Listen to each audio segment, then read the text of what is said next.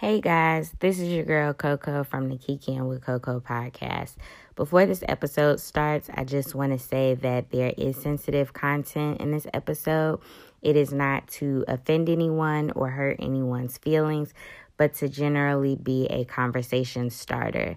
So I hope this can get the conversation started for you and or help you understand the Black experience.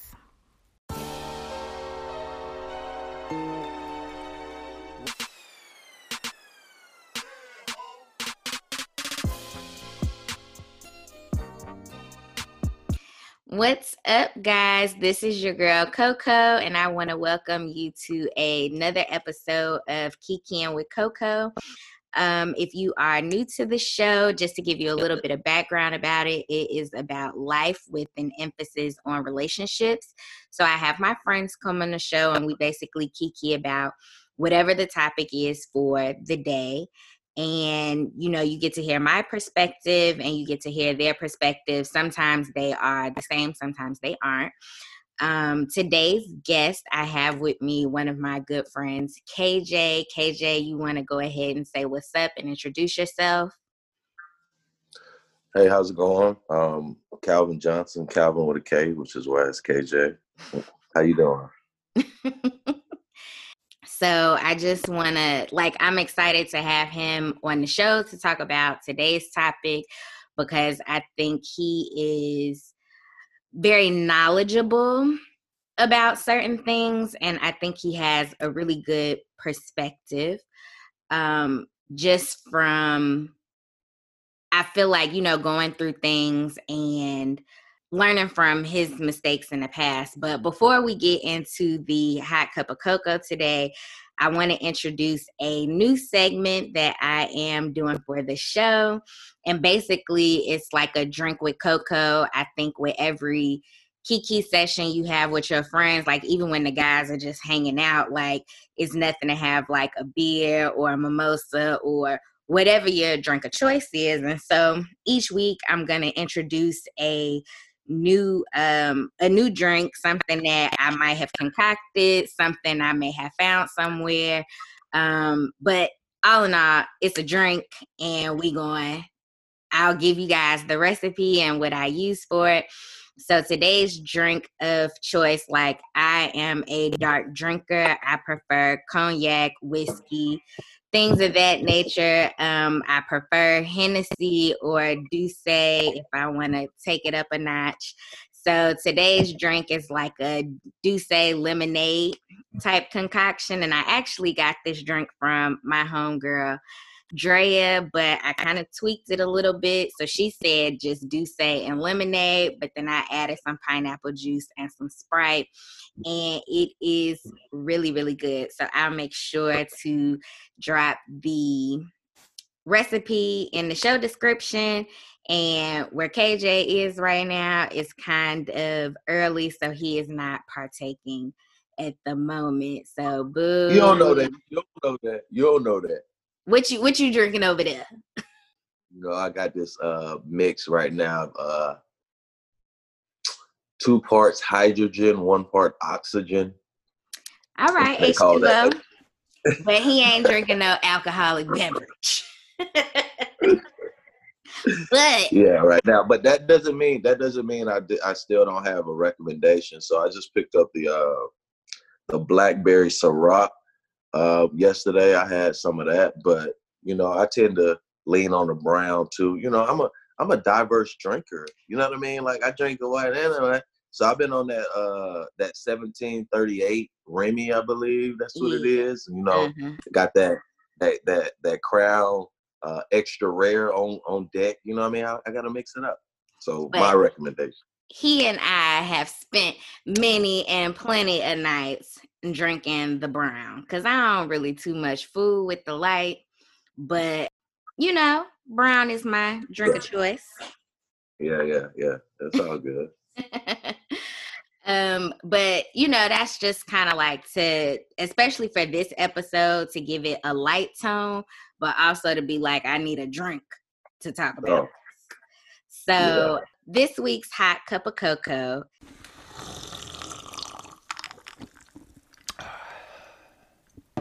is in reference to police brutality, Black Lives Matter, things of that nature, especially with the killing of George Floyd, Breonna Taylor, Ahmaud Arbery.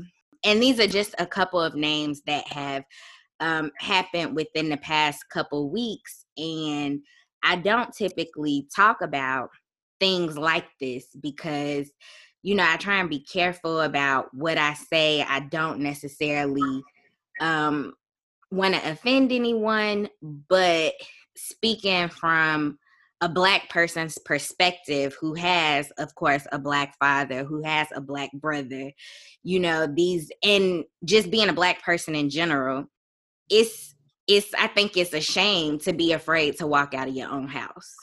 Shit, to sit in your house, apparently. This is true.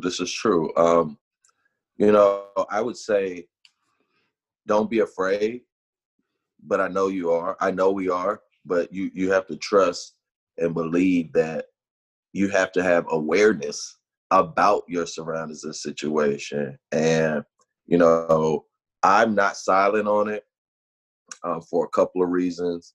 I'm not trying to antagonize a situation between races.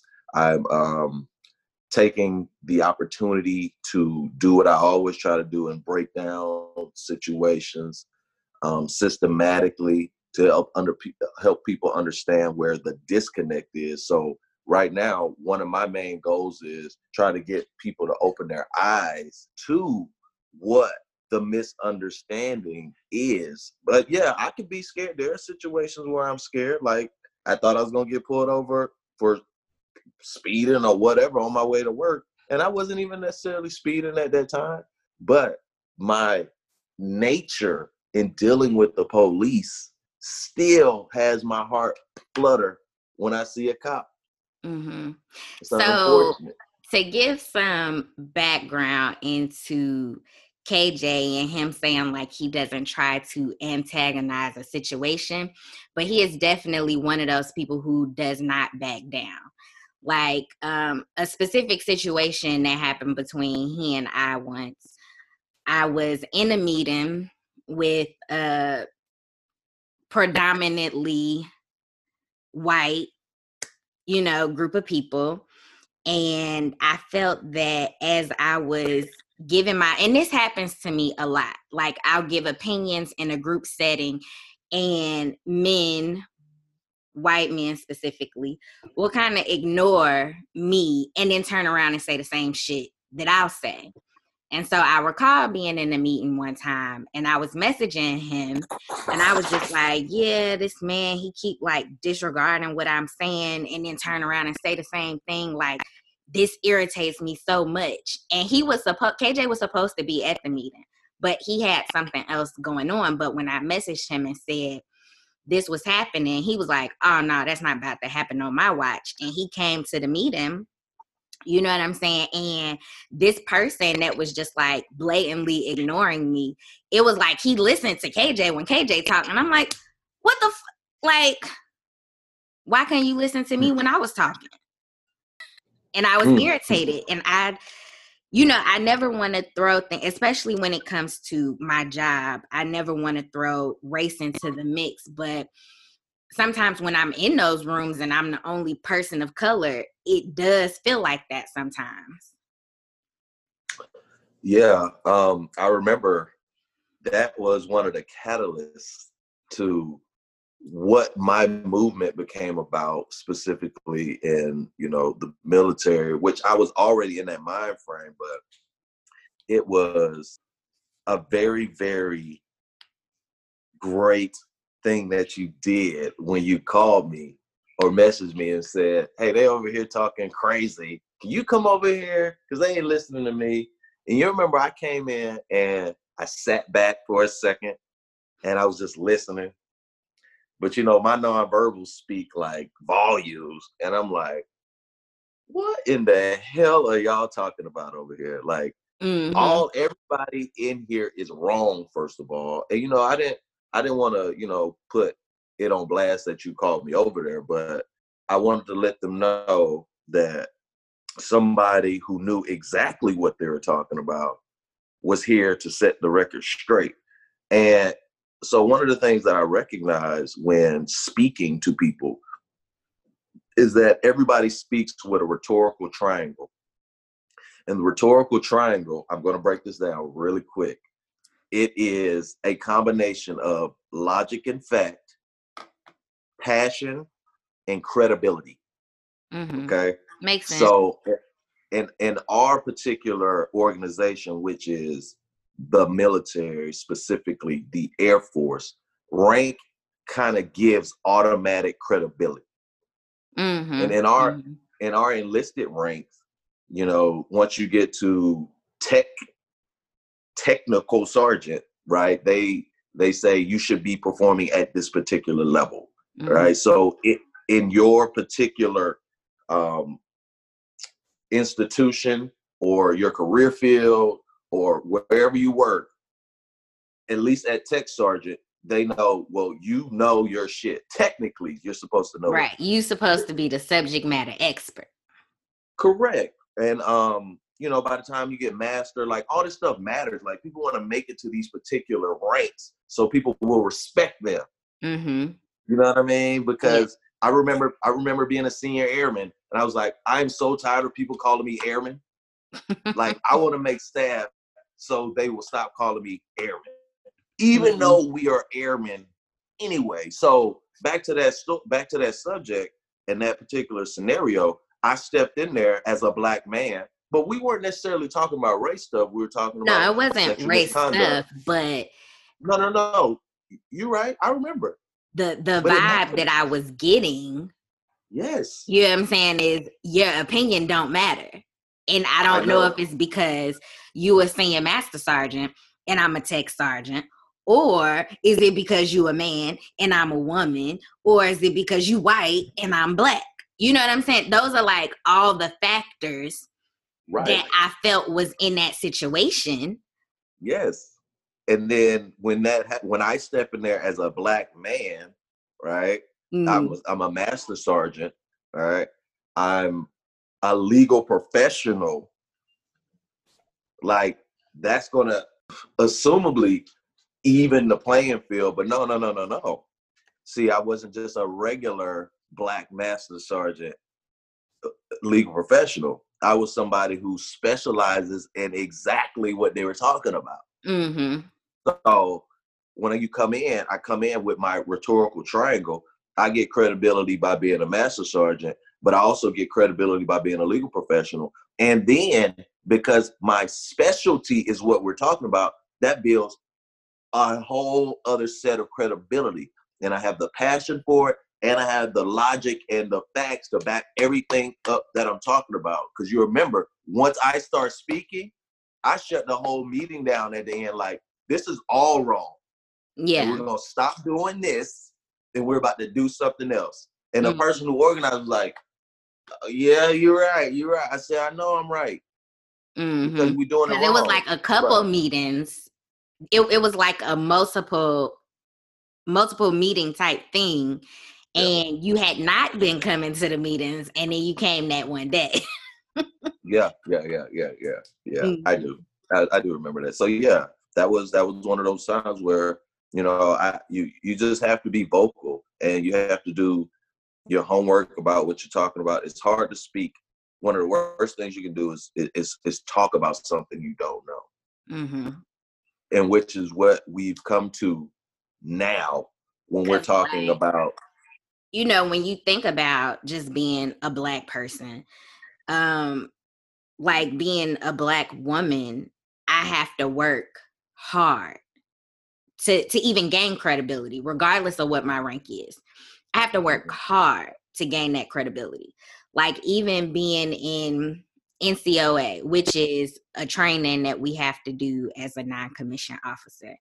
But I had to do this training, and in the class, basically they set it up where they put you in these groups. They separate you from your normal group and put you in groups with other people, and you don't necessarily know these people.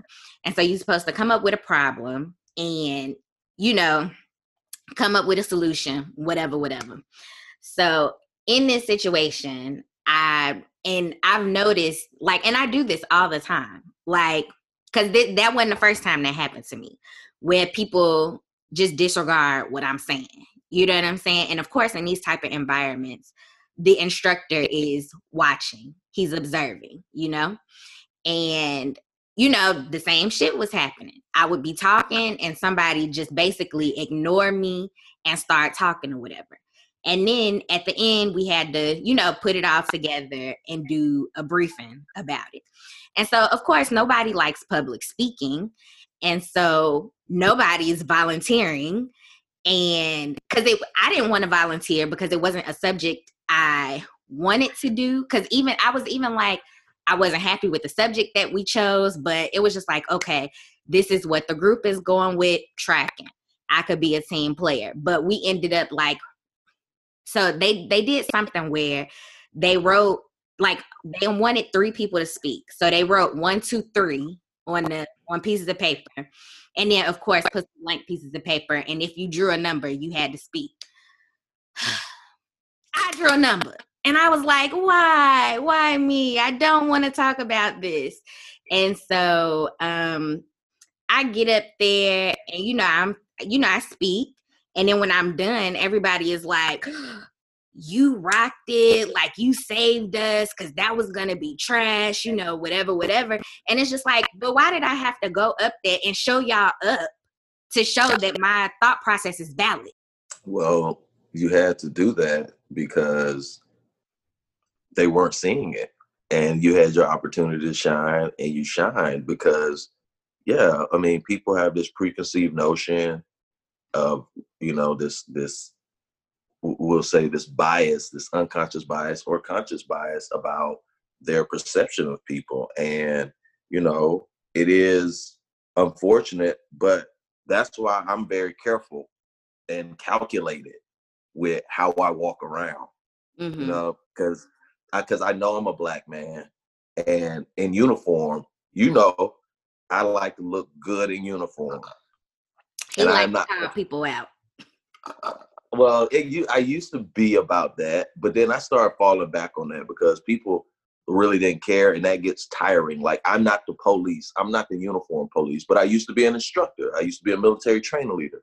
Like, that stuff is ingrained in me. But I walk around a certain type of way because people ain't going to be playing with me. I need them to know from the get-go that I'm about this business. And I'm talking about the business of whatever I'm talking about. And you're going to take me serious. You're going to take me serious before you take me as a joke. And then once we establish that, we can do, like you say, kiki after that. You know what I mean? But you're going to take me serious. But that's one of the things, like, I can, employ you to do.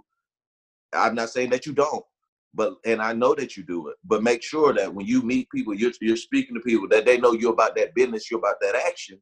And then you could have all that other fun. You know what I mean? Like, let somebody not like you at first. I get it. First impressions, that they're lasting impressions. But let that first impression be like, man, this person's about that business. Because I'm not scared to public speak. I don't always want to do it, but I'll do it. But I've been trained to do it. Same. I'm not afraid to speak in public. I'll do what I gotta do. And I want to.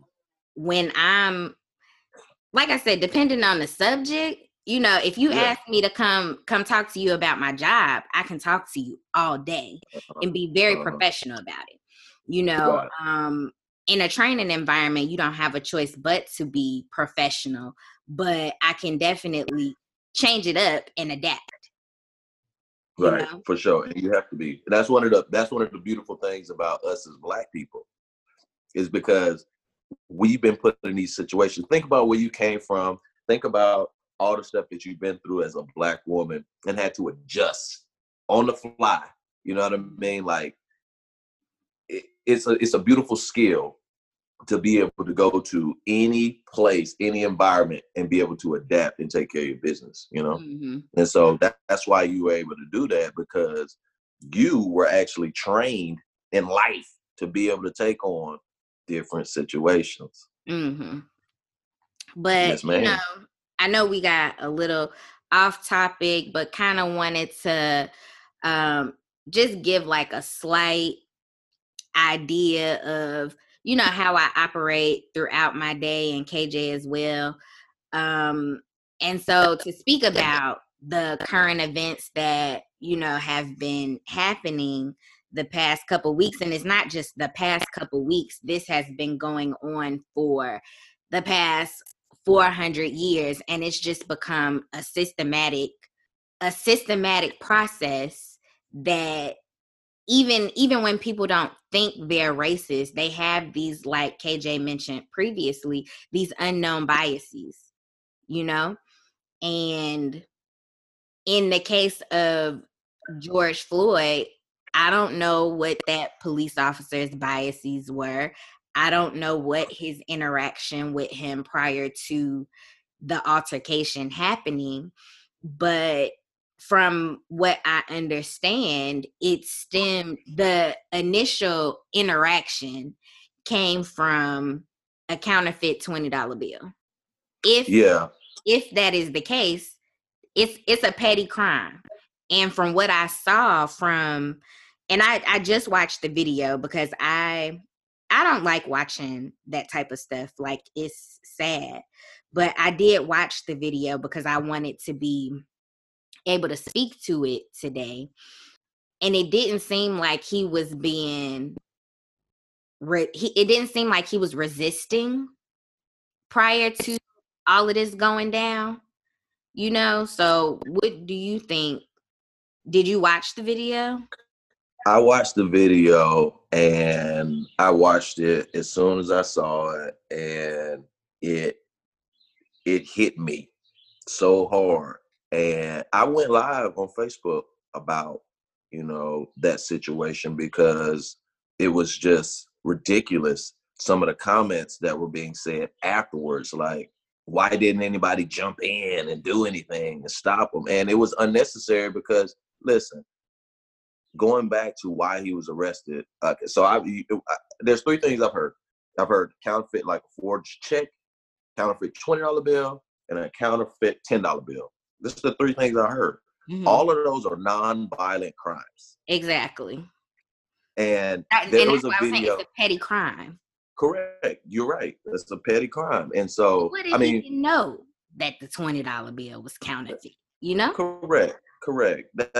Yes. And the thing about it is that particular crime is actually investigated by the Secret Service. If we're talking about counterfeit money, mm-hmm. You know what I mean? So yeah, because that's the U.S. Treasury. I'm not going to cry, but what's that? I say because that deals with the U.S. Treasury. I saw that video, but I also saw before that whole interaction that they had him detained and sitting on a wall. Yeah. Right? There weren't any flailing around, and the next thing you know, you're watching this video with this guy, 3 cops. You see one standing by, like keeping people off of them, and he's sitting there with his knee on his neck for a long time. They said it was 9 minutes. Right. That was a long time. Like, mm-hmm. And this guy started crying out for his mother. Mm-hmm. Let me tell you something. As a man, Black man, grown, calling for your mother, it's over. Mm-hmm. That's the tap out. That's the ultimate tap out, you know? So what are your thoughts? Like, did you hear him call out for his mother? I did. And I heard him, you know, how loud he couldn't breathe. His stomach was hurting. And it's unfortunate. I just don't understand how somebody, like, you're in a position to protect and serve, but in this instance, you didn't protect nor serve nobody but yourself. And the protect part is not even a part of that equation because he did not have a weapon. He was not being irate or out of control. So what was the reason for this act of violence? You know, for this level of violence? Like, it wasn't cause for. And it's hurtful because it's just like, that could be any of us. Yeah. That could be any of us. But if I may, kind of elaborate on the whole thought process. Mm-hmm. May I? Yes, you may. So I want you to think about something.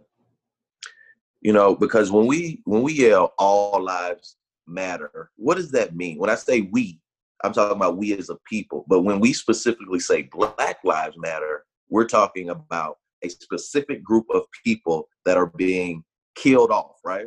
Mm-hmm. But when people say no, but all lives matter, like, but we talking about Black people right now. Mm-hmm. So stop trying to dilute what is being said. Right, right. But I want you to think about the same people who say all lives matter. Okay?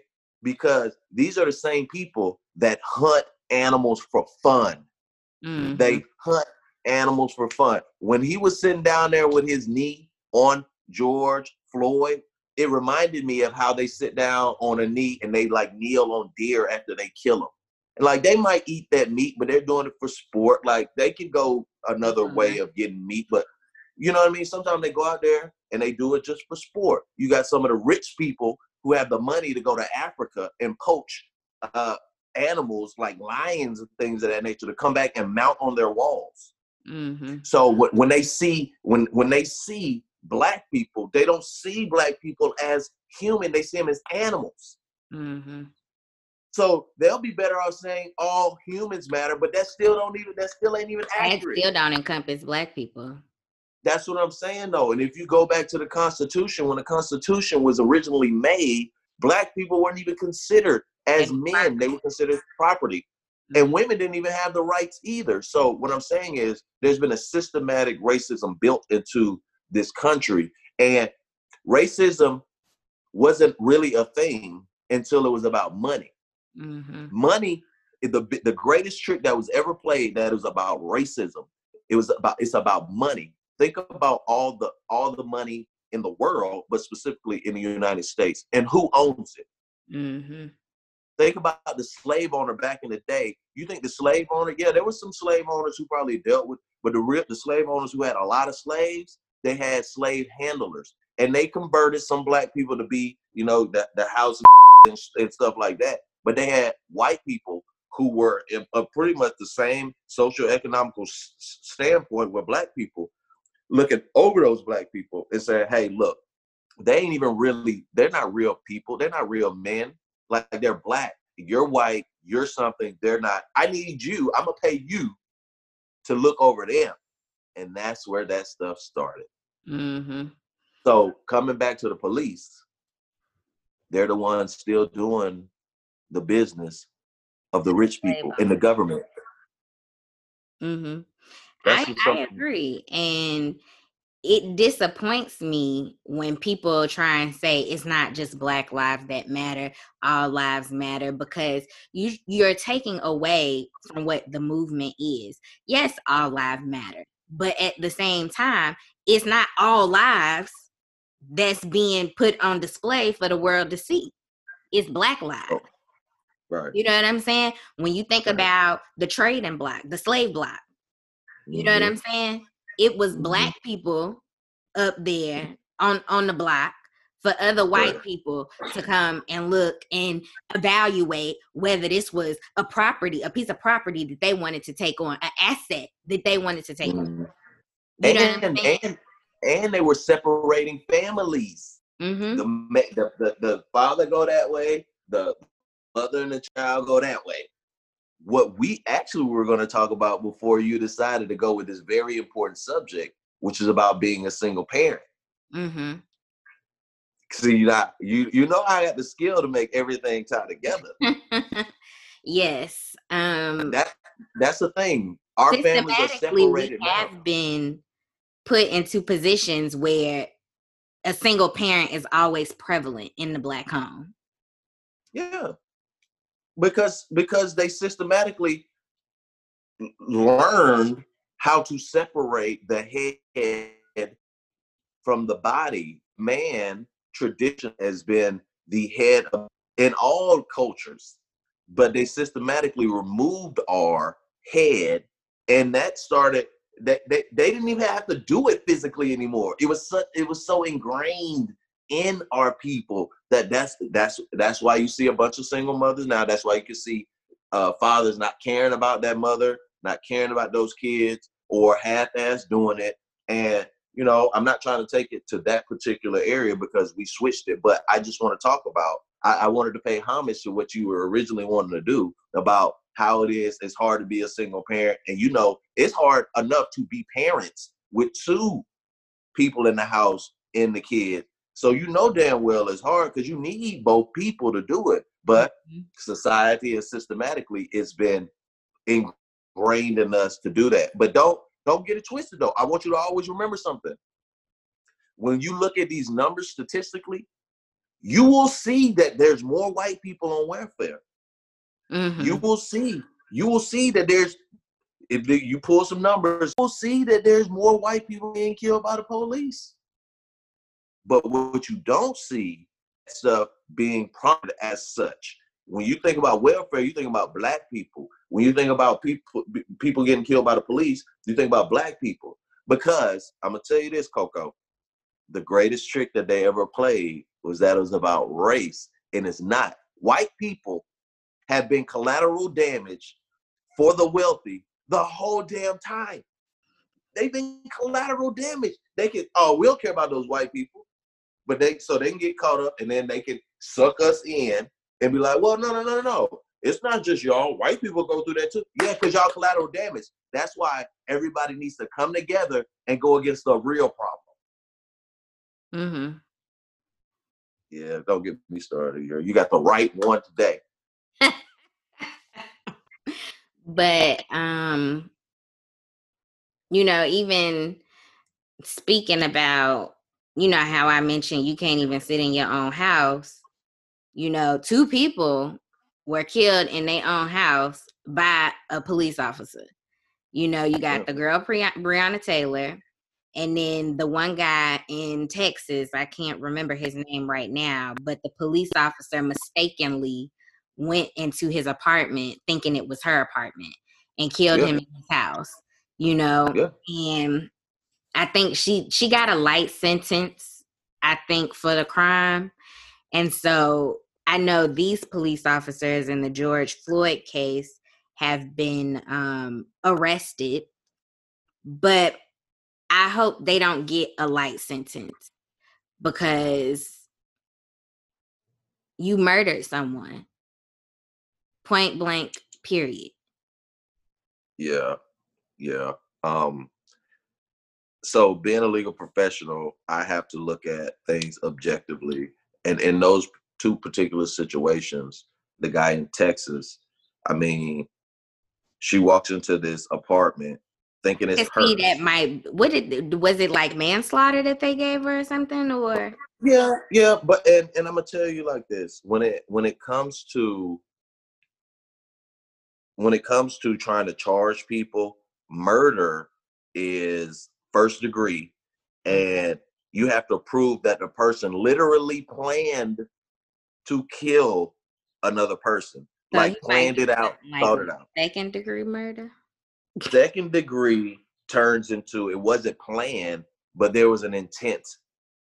You know what I mean? Second degree murder. Second degree murder then. Yeah. Second, but legally they probably will get. I mean, he'll probably get a 3rd degree murder, which is not murder; it's actually manslaughter, right? Mm-hmm. Killed him. He didn't have any intent in the beginning of the day. I don't know, but unless they find something. And in that particular case in Texas, it's unfortunate. You're damn right, and it shouldn't have happened. But her intent when she walked in there was, if it was to walk in her own place and she thought it was somebody was in her house and she shot him, which is stupid, but it's not the same thing unless it was meant to be. You know what I mean? Mm-hmm. So when you start breaking down these laws, that's why I'm here. You know what I mean? Like people start talking, they should get this done, they should get that done. And I'm like, I get it, but it all deals with the mind frame of a person. Mm-hmm. And how they're committing a crime. And I think they deserve everything that they can get because they had no reverence for that particular person in that moment. There was no love in there. Yeah. None. For a petty crime. Mm-hmm. They wanted to make an example, and they need to be made examples of. And exactly. them not arresting them or detaining them or doing something about it immediately because of how egregious that video was. That's why you have the riots. Because every single time this type of stuff happens and there's a misjustice, what happens? Riots. Mm-hmm. It turns from protest to riot. But I'm going to tell you why it started becoming riots. Because if you go look at something that, one of my friends found, because sometimes it takes other people to build a message. If you're doing your homework, all those people defacing property and breaking stuff and lighting stuff on fire and antagonizing and instigating these situations, you know who they are? White people. Mm-hmm. And they were getting confronted. So at the same time, we still trying to peacefully protest. They still got people in there, maybe paid actors or not, still trying to make us look bad. Mm-hmm. So I did hear in one of I was listening to the Breakfast Club, and they were interviewing one of the activists, and his name is My Son, I think. And he was saying, DJ Envy asked the question on whether he could confirm or, deny, but basically asking, was it police that were starting the riots or whatever and pinning it on the protesters? He said he couldn't confirm that that's what it was, but I mean, it definitely would make sense if that is the case. Yeah. Especially with it happening in Black communities, because my thing is, and this is the one thing that probably infuriates me about when these things happen and people start to riot, is that, you start these riots in your own neighborhoods versus going to their neighborhoods and doing that shit. Well, if that started to happen, that would actually trigger a whole other set of dominoes that will give certain people, they feel, the right to start laying down their own set of laws and say, you're not going to come in here and do this stuff. And then you go off, because those people will start defending their property. Because as soon as you start talking about property and all that, that's when the guns come out and they ready to really get it. Like, we've been training on animals for years. Then we think y'all are animals anyway. We gonna kill you. We gonna have the right to do it because you own my property. Mm-hmm. You see what I'm talking about? Yeah. But yes, there are instigators and antagonizers who aren't necessarily about the movement. They just want to start shit. But it just makes me wonder, like, when are people gonna start to take this seriously? Like, I remember asking my friend who's a cop, like, how do they train y'all to handle these situations? And he pretty much said, like, they don't get any training. But if you're a bad person or don't understand compassion, putting on that uniform does not, change the person that you are. Yeah, if you were bullied in high school and you were bullied your whole life and you become a cop, there are still people that hold grudges to this day from when they were like 12 years old. Like 20 to 25 years had passed and they still feel the same type of way about the same type of people. Mm-hmm. So you got those people in uniform trying to uphold the law, and they have this lack of compassion for people because at the end of the day, they were bullied. Now, I'm not saying that that's for everyone, but I can tell you this. People are looking for the wrong type of power. and that's external power. Mm-hmm. They want external power, and they have to, I'm not gonna say hide, but anytime you see guns, badges, boots, gear, that's to incite fear. Then that's for them people to be protected. Like, I have this, and that means I run shit, right? But the goal should be to get authentic power. Mm-hmm. Now, I'm not gonna get all the way into that. I mean, I can get all the way into that, but that's why. I mean, that's why I don't like guns. I mean, I know how to shoot a gun. We have to be trained to shoot a gun in the military, but I don't like people carrying around guns because it gives them a false sense of security and power. And then they don't even think to use their most dangerous weapon, which is their mind. They default to, oh, I got the gun, I got the power. How many movies, how many situations have you seen, like maybe some small person or some person that you get their ass knocked out, and then they pull out a gun and they're like, give me what I want, or back up off me. You know what I mean? Like, Yeah. that's a false sense of security, Mm-hmm. and it's bullshit. Yeah. It's bullshit. Yeah, it definitely is. I personally, I don't like guns either. And I be dreading the days I do have to go shoot. When I first came in the military, it was like, yeah, I'm about to be shooting guns, whatever. But this was coming from a person who had never even held a gun in my hand. You know what I'm saying? And then to actually have to hold one, and I'm already accident prone, make me even more nervous. You know what I'm saying? Yeah. So I hate with a passion going to shoot, but I know I have to do it. It's a term of employment. You know what? I understand you. They don't make that environment likable. You go in there, they run through all this stuff really quick. You got to go there with a bunch of other people. If you do it wrong, they're yelling at you. There's a bunch of guns going off. Da, da, da. Like, you don't even get to enjoy learning how to shoot if you've never shot. And so they make it stressful. And if you don't qualify, then it's a problem with that. Like, everything we do in the military is like, if you don't do it right, it's going to be a problem. If you don't pass your BTA. I almost didn't get to Korea because I couldn't qualify. Like, I had to go 3 times to qualify. So the first time, of course, I did not qualify. I qualified on the 9, but not the 16. I mean, the M4, which is normally what I qualify on. And the M9 be like, a little questionable.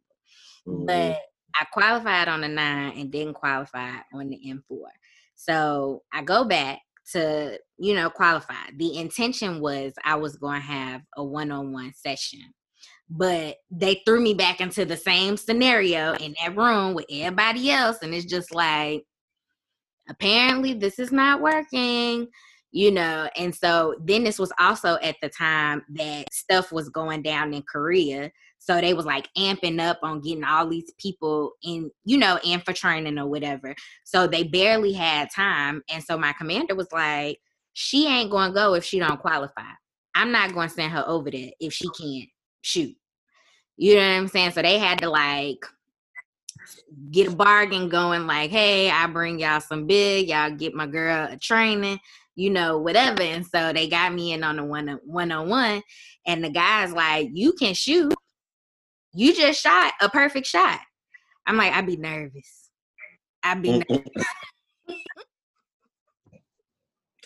Yeah, I know. It's nerve-wracking in there. It is nerve-wracking in there. But you see, they don't care. It was just a box check.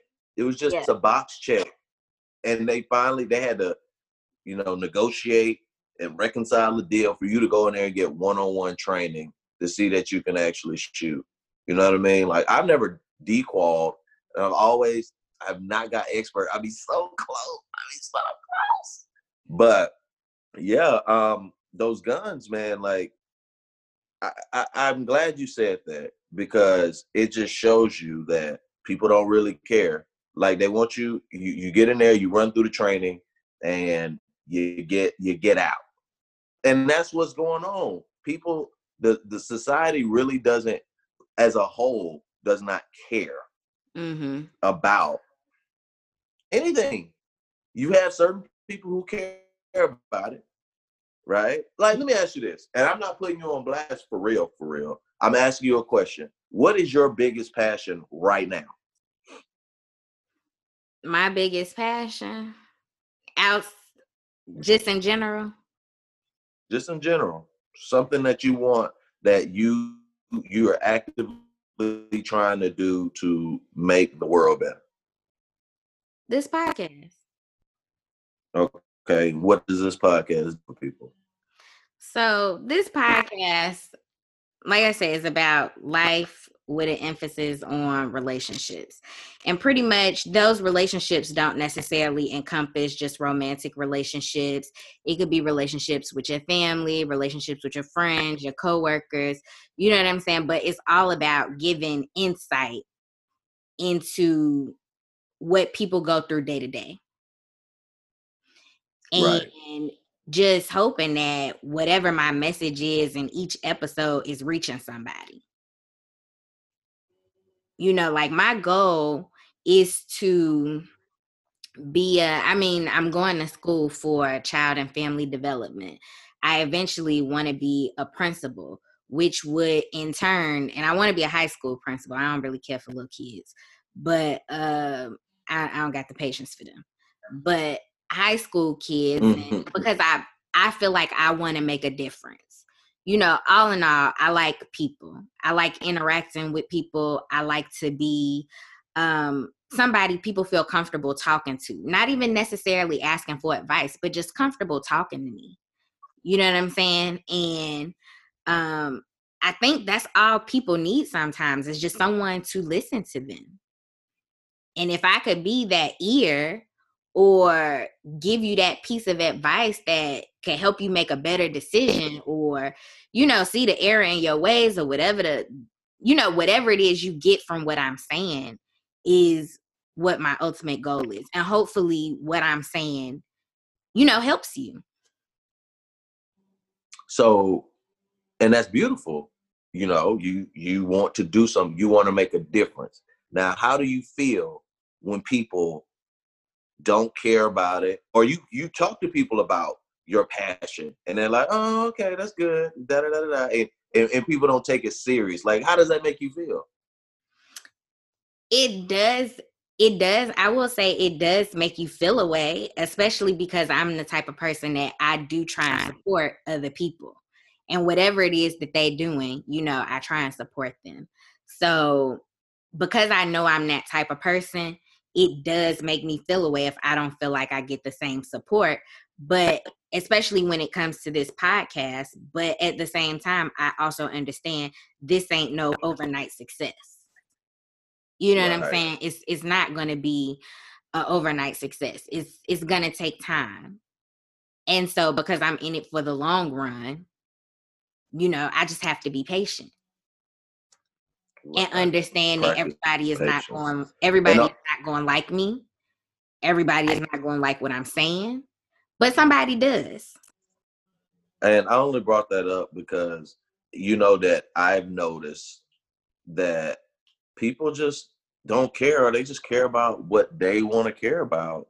And when it comes to these bigger issues of like racism, greed, the love of money, like, as long as their benefit from it is greater than their loss, they'll be okay with it. And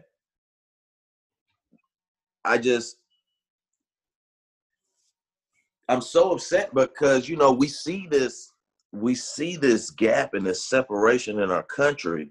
And we're like, when it happens to us from another race, be it white, we're pointing the finger at the white people, right? Mm-hmm. Which we should. But when we're talking about us to each other, it's like, I know that some people have bad situations, but what are we doing to stop projecting this image for them to do that to us? because you know it exists. You know how we be, in our own social circles, like how Black people be acting. You like, come on now, why you acting like that? Mm-hmm. And it's like, because at the end of the day, they don't care. They don't care until it hits them. It's like, boom. Because even with George Floyd, like, nobody deserves to die. But I asked the question, and I'm not justifying his death nor his necessarily arrest, but I would ask y'all, I'm like, bro, what was you doing? Like, oh man, I was trying to get these, I had this counterfeit, or whatever he was doing, but trying to get his money. And I get it. Like, people be out here trying to get to it, trying to get to whatever they're doing. But if he was doing something wrong, he put himself in a situation to get arrested, which in turn, he got killed. And I say, and I'm not blaming him for that. He does not deserve any of that. But I asked the question, I'm like, how did we even get here? And if they put us in a situation, do we make the better choice in not doing it and going the other way? Or do we risk? But then I pose my question again. What if he didn't know that money was counterfeit? And that's true. That's what I'm saying. That's true. But generally speaking, now I wholeheartedly believe that if you're doing wrong, it should be, you should be reprimanded or whatever the case may be for your wrongdoing. But yes, dying for something simple is not it. I'm not even saying arrested.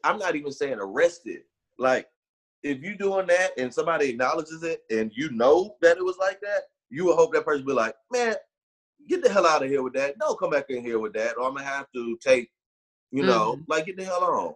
Come on. If he didn't know, we all know the difference. We all know the difference when somebody knows versus they don't know. They don't. Because if you know, if something pops off and you like, hold on, what? No, that's what? I have no idea what the hell's going on. I apologize. Like, come on. Versus, come on, man. You know this. I've been there. Mm-hmm. I've been there, and I know the difference. You know what I mean? And so you have those moments where you have a decision to make, and it's like, when your credit card don't work. Like, if you genuinely, come on now, you done been in a situation where you done swipe the debit card and you praying like, please let this thing go through. Please let this thing go through. You had that in life before. Right? You had that in life. I don't swipe my card if I know ain't no money on it. Well, I'm talking about 20 years ago or something like that, before it was like, you know what I mean? Like, if you ain't never been in a situation like that, I've been in a situation where I'm like, please let this card go through. Even if, so let me do you like this. Even if you know you got the money in there, you still hoping that nothing stupid doesn't happen and your card don't work. Yeah. Now I've been there. I've been in both. So I've been like, I know there's money on that card. Yeah, run that again, right? Yeah. But what I'm saying is, there's a difference. There's a difference between knowing there might be a possibility that this shit ain't gonna go through versus it don't work. You like, hold up, why is that not working? No, that ain't right. Mm-hmm. You have different reactions. And I'm only talking about that to say, us as people, period, but especially us as Black people, we have to be careful about the situation that we put ourselves in general. And if we're going out on a limb to do something that we know is not right by society's view, mm-hmm. we're taking on an extra risk. And so we need to just be careful about what we put our bodies through, mm-hmm. which is why I think it's so important that parents, especially Black parents, teach their kids about protecting their body. And that's why spankings are so important. Because when they fuck up, when you mess up, you spank that ass and you say, do you like that? You like that? No. Well, you did something wrong and you got your ass whooped. In the world, if you do something wrong, they can kill you potentially. Mm-hmm. Protect your body. Protect your body by doing the right thing. Yeah. Does that make sense? It makes sense to me because I'm all for a whooping. That's what I'm saying. You got to protect. She's like, do you like them spankings? Well, stop being like that and you won't get the spanking. But I tell you like this, if you don't understand the principle of what's going on right now, you're going to go out in the world and you're going to get broken. Mm-hmm. Maybe even killed because you act like you don't know what the hell going on. Mm-hmm. Protect your body and be a good person. Be of good cheer. And we need to do better as a people, and then we can really show them why racism is real, because y'all are seeing us for something that we are really not at all. But what about for those people who wasn't doing a crime, like Trayvon Martin or Sandra Bland? You know what I'm saying? Like, they just minding their little business. Yeah. Those are the victims of our society. They are the victims of our society and racism. I can tell you that. But look, listen. When it comes to, let me ask you this. Have you been in a situation where you were scared to be around Black people? Like, have you ever drove through a neighborhood? Or you've been somewhere with your own people and you like, lock the door, motherfucker? Mm-hmm. Yeah, one time when I was or like, I had to be 17 or 18. I had this little white 96 Grand Prix, and me and my friends used to be in that thing tough. And one day we was rolling through this not so nice neighborhood in Chicago, on the way to somewhere. It wasn't in that neighborhood, but we was kind of like just passing through. And my tire got flat driving through this neighborhood. And I'm like, fuck. I'm like, huh. And it was near like a group of dudes sitting on the corner. And I'm like, fuck. Like, they see me. You know what I'm saying? They know my shit broke. So I'm like, put everything in the trunk, y'all. Put everything in the trunk, y'all. I don't want them bringing to my shit, because I had to, go someplace to get the tire.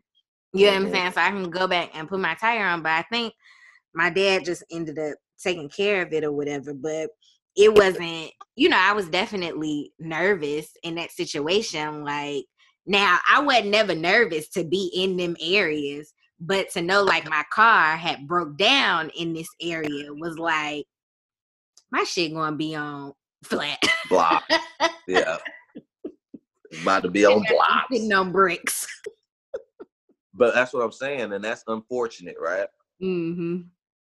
But why do we even get to that point? It's because there's been a systematic oppression of Black people to where they feel like they have to steal, rob, sell drugs, eventually kill, especially in Chicago. Like, how is that even possible? And because we don't have the same opportunities. And then thinking back on another situation where I was actually afraid of the police. This was before, like, a few months before the Trayvon Martin situation. And it was right before I deployed. I had went on like an East Coast tour. I was like, yeah, I'm about to deploy. Like, we got to turn up before I go. It's going to be 6 months before I'm able to party again. Like, we need to turn up. And so I had basically been all up the East Coast partying, New York, Jersey, DC. And so one night I'm in DC, me and my homegirl and her siblings. Like, my homegirl was from Chicago. Her husband was stationed in Virginia at the time. And so we had drove up to DC, and her sister and her mother had met us in DC or whatever. And me and her stayed in a different hotel from them two. But we leave in the club one night. So it's probably about maybe 2, 3 o'clock in the morning.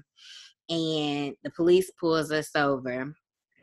And, of course, my homegirl, like, you ain't got to roll the window all the way down, whatever. And I'm like, I get the whole rights and all that shit, but I'm just going to do what the police officer said, He, like, roll the window down. So I roll the window down, and he's like, where are you coming from?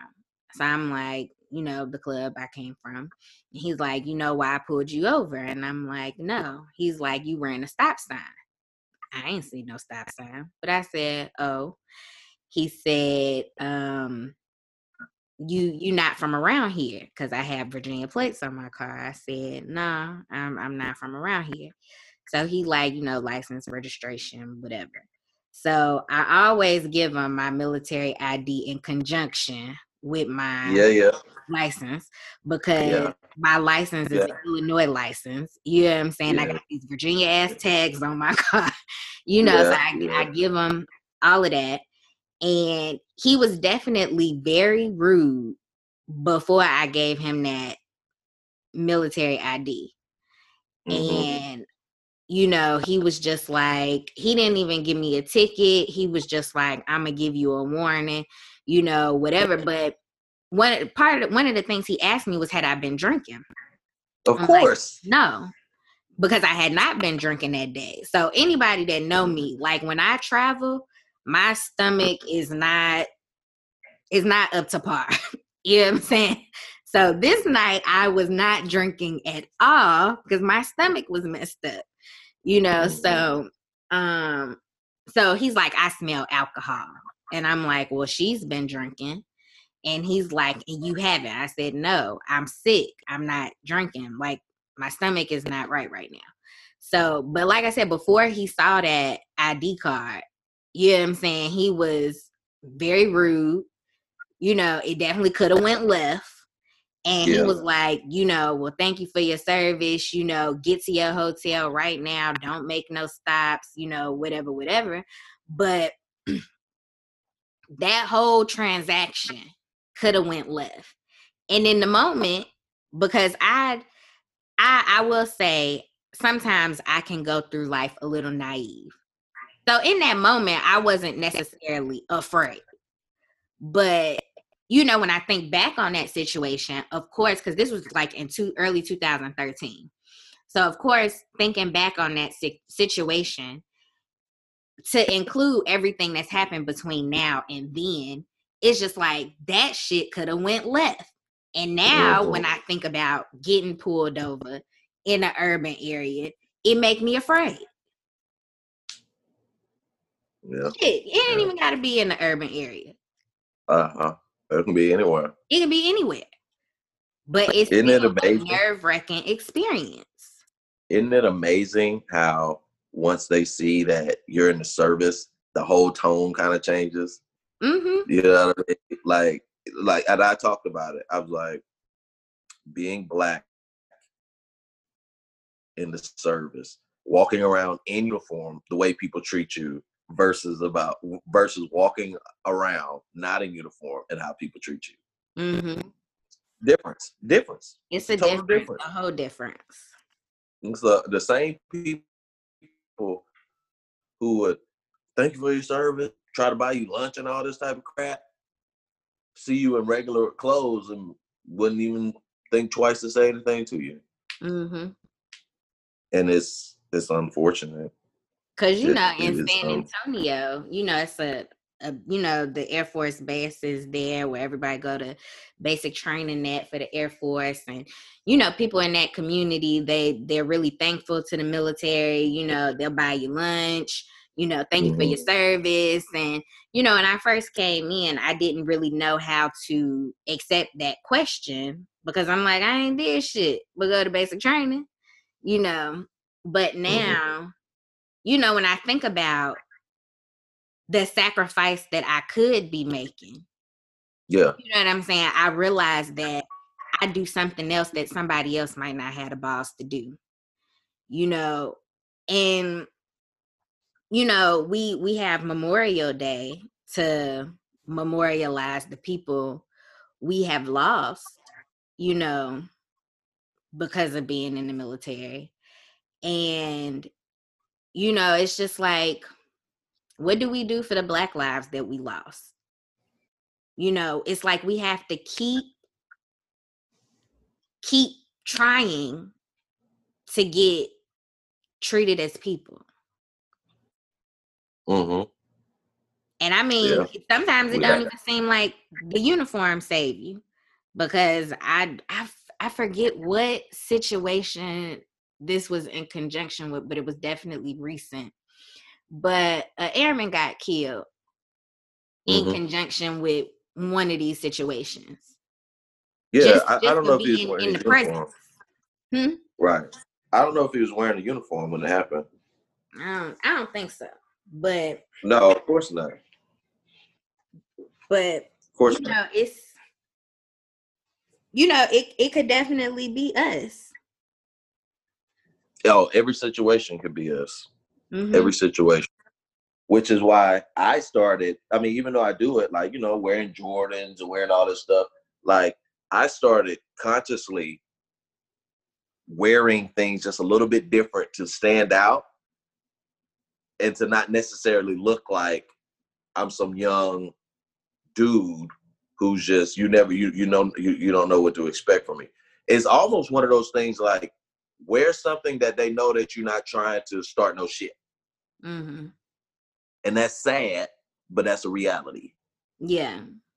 You know what I mean? Like, you walk around in a suit, or you walking out with a blazer on and some nice shoes. You're like, well, he looks nice, and he's probably not going to pop off. It's sad, but it's true. Mm-hmm. And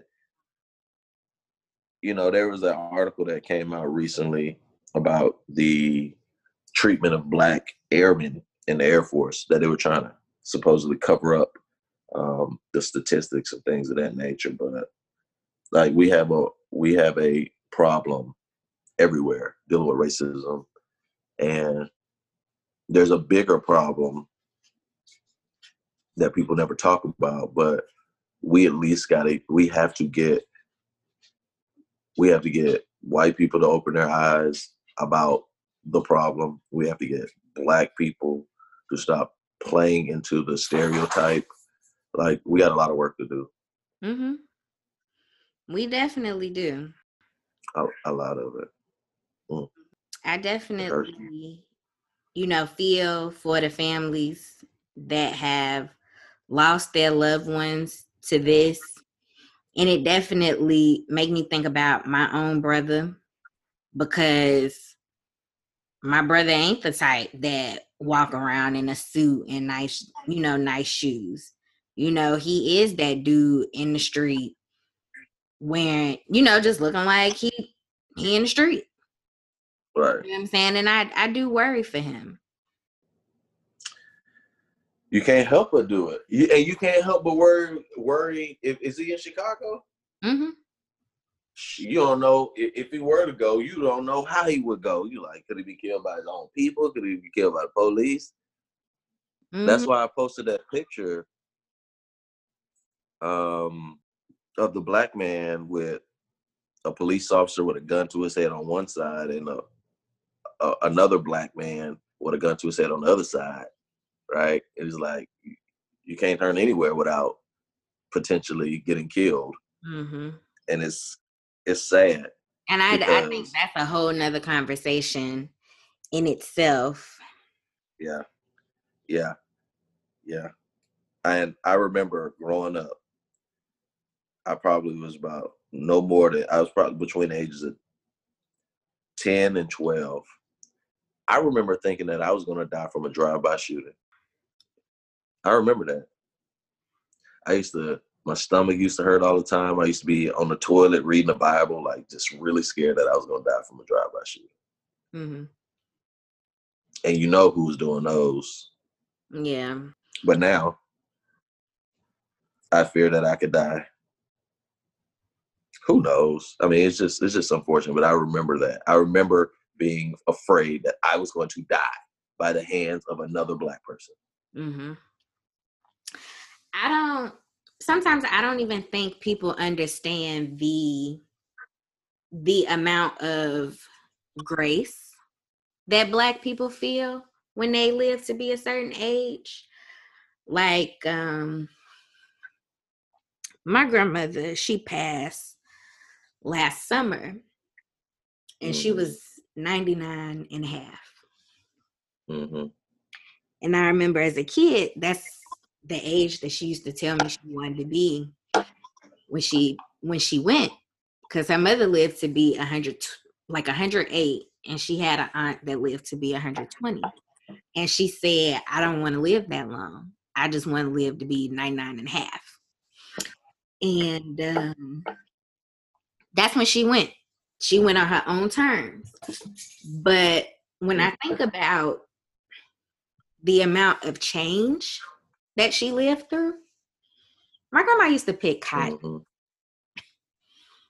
You know what I'm saying? She used to clean toilets, clean white people's houses.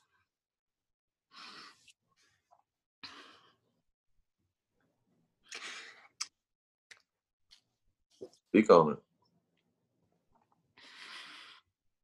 I know it's tough.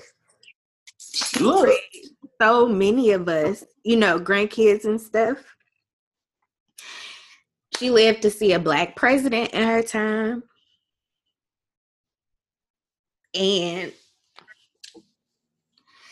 so when I hear people be like, I didn't think I was going to live to be 21, and stuff like that, it's scary. Yeah. Yeah. Yeah. Like, for real. I had milestone birthdays. Like, oh shit, I made it to 18. Oh shit, I made it to 21. Oh, I made it to 25. Oh shit, I made it to 30. Yeah. But as you talk about your grandmother, and I know how you felt about your grandmother. I do remember that, and I remember when she passed, and I sent you my condolences as you were trying to figure that out, because you were trying to get back from Germany, or excuse me, England, mm-hmm. to get back over there. So I remember that.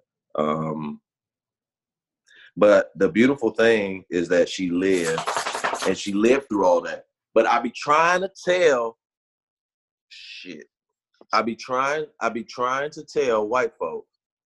I'm like, why are we still talking about race or slavery and all that? I was like, because our family, our grandmothers, our great-grandmothers and grandfathers, and people that we know directly that touched our lives talk to us about all of this stuff.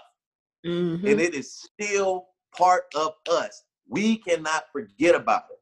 And I was talking to somebody who was a victim of abuse from a spouse, right? Mm-hmm. I said, now, you were abused.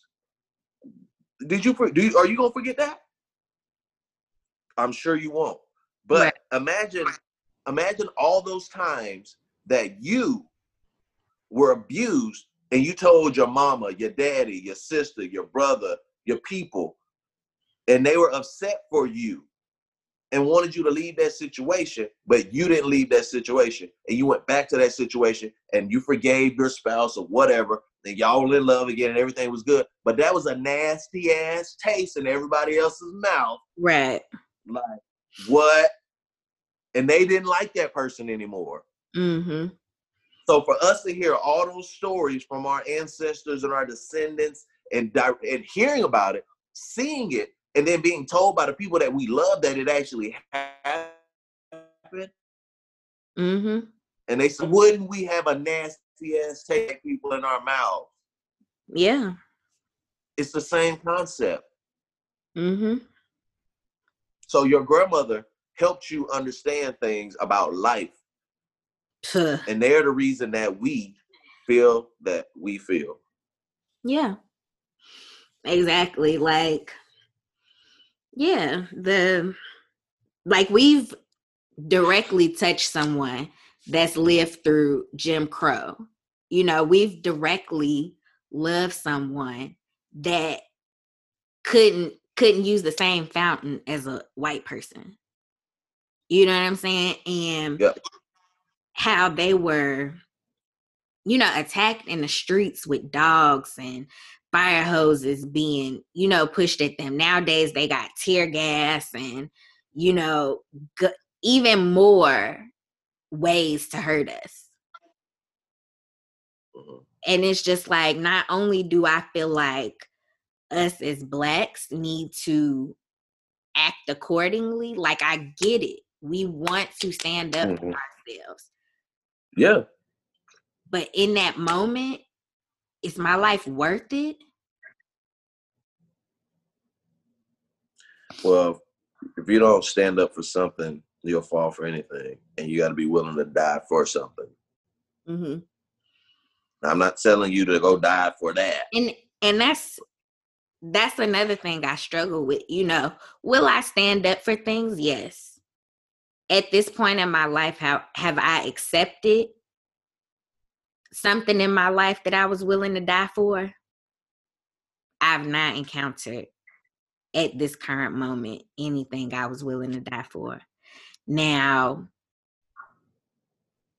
could I see myself? I know it's a possibility. But could I see myself using myself as a catalyst for the movement? I'm not there yet. You don't think so? I'm there, but I'm there. I'm using it in a way to educate and unite. Mm-hmm. You know what I mean? Educate and unite. And me being a father, me being the son of Black, you know, gods, me have been married to queen. I've encountered many situations where I would have and will die for those situations. Hope that I would never have to be put in those situations, but I have encountered situations or people that I would die for and still will. So, but we all got to find you. We just got to find those. That's the passion. Mm-hmm. It's crazy because I'm just thinking about this right now. Find something that you would die for.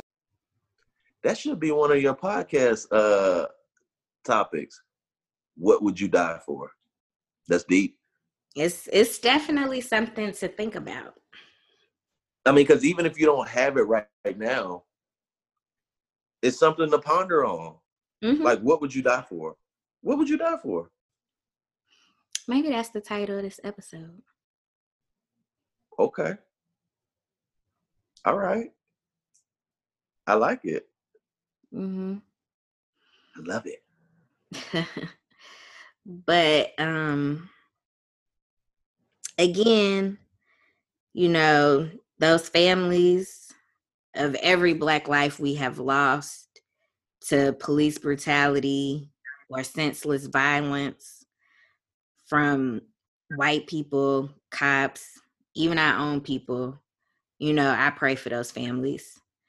I pray for my family, you know, because we Black. Right. You know, all we got is God's protection, and I do understand when it's our time, it's our time. Yeah. And it's unfortunate that these people don't get to live out their life. You know, they don't get to experience any more milestone birthdays, or for those who didn't reach the milestone birthdays. You know, I pray for those people. And I pray for humanity. Yeah. I pray. I mean, if we're gonna wrap up, I can say a quick prayer for this Sunday. Okay. To close it out. Close it out. All right.